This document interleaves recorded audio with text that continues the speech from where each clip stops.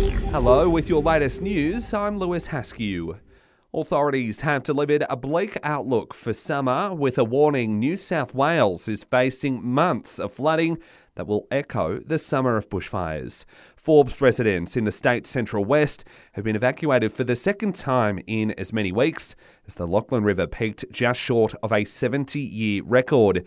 About 500 homes and businesses have been inundated, with water levels to remain high in the town over the weekend. We're being warned of longer wait times at hospitals and walk-in centres across the ACT as the new digital health record system is rolled out. The DHR went live over the weekend, with delays expected to ease as staff become more familiar with the new system. The ACT government has also defended some technical issues with the site, which saw the issuing of incorrect notifications and merging of multiple people's data as simply teething issues. Finally, overseas, some justice for the families of 38 Australians killed in the MH17 disaster, along with 260 others. 3 men have been found guilty of murder for the shooting down of the Malaysian Airlines flight over Ukraine. The court imposes a lifelong prison sentence. Family and friends will gather this morning to farewell Cassius Turvey. The 15-year-old will be honoured at a private funeral service in Perth after his life was tragically cut short last month. Thousands have rallied across the country and around the world in recent weeks, while his mum is planning to start a program to empower teenagers, which she say will be her son's legacy.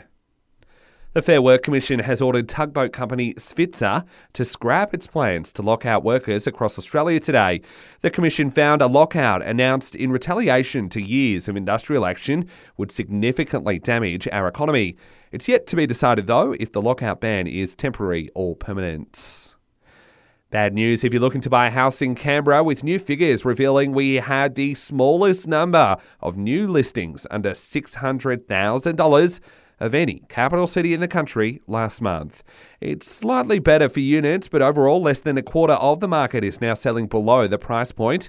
Director of Research at PropTrack, Cameron Kusha, says it's tough for homebuyers at the moment. Realistically, if you've only got $600,000 to spend, you can pretty much forget about a house. Only 1.4% of all new listings for houses were under that level in October of this year. The Public Transport Association of Canberra has come out in support of the proposed light rail link to Fyshwick. The Fyshwick Business Association put forward the proposal, which would see Canberra's light rail extended to the industrial area via the current heavy rail corridor.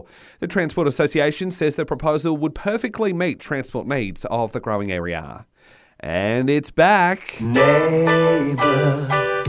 Iconic Aussie TV series Neighbours will return to our screens after being axed earlier this year.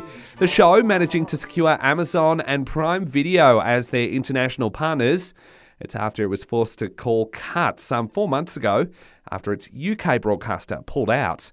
New episodes are set to land on Channel 10 in the second half of next year. And that's the very latest in news. We'll have another update for you right here later this morning.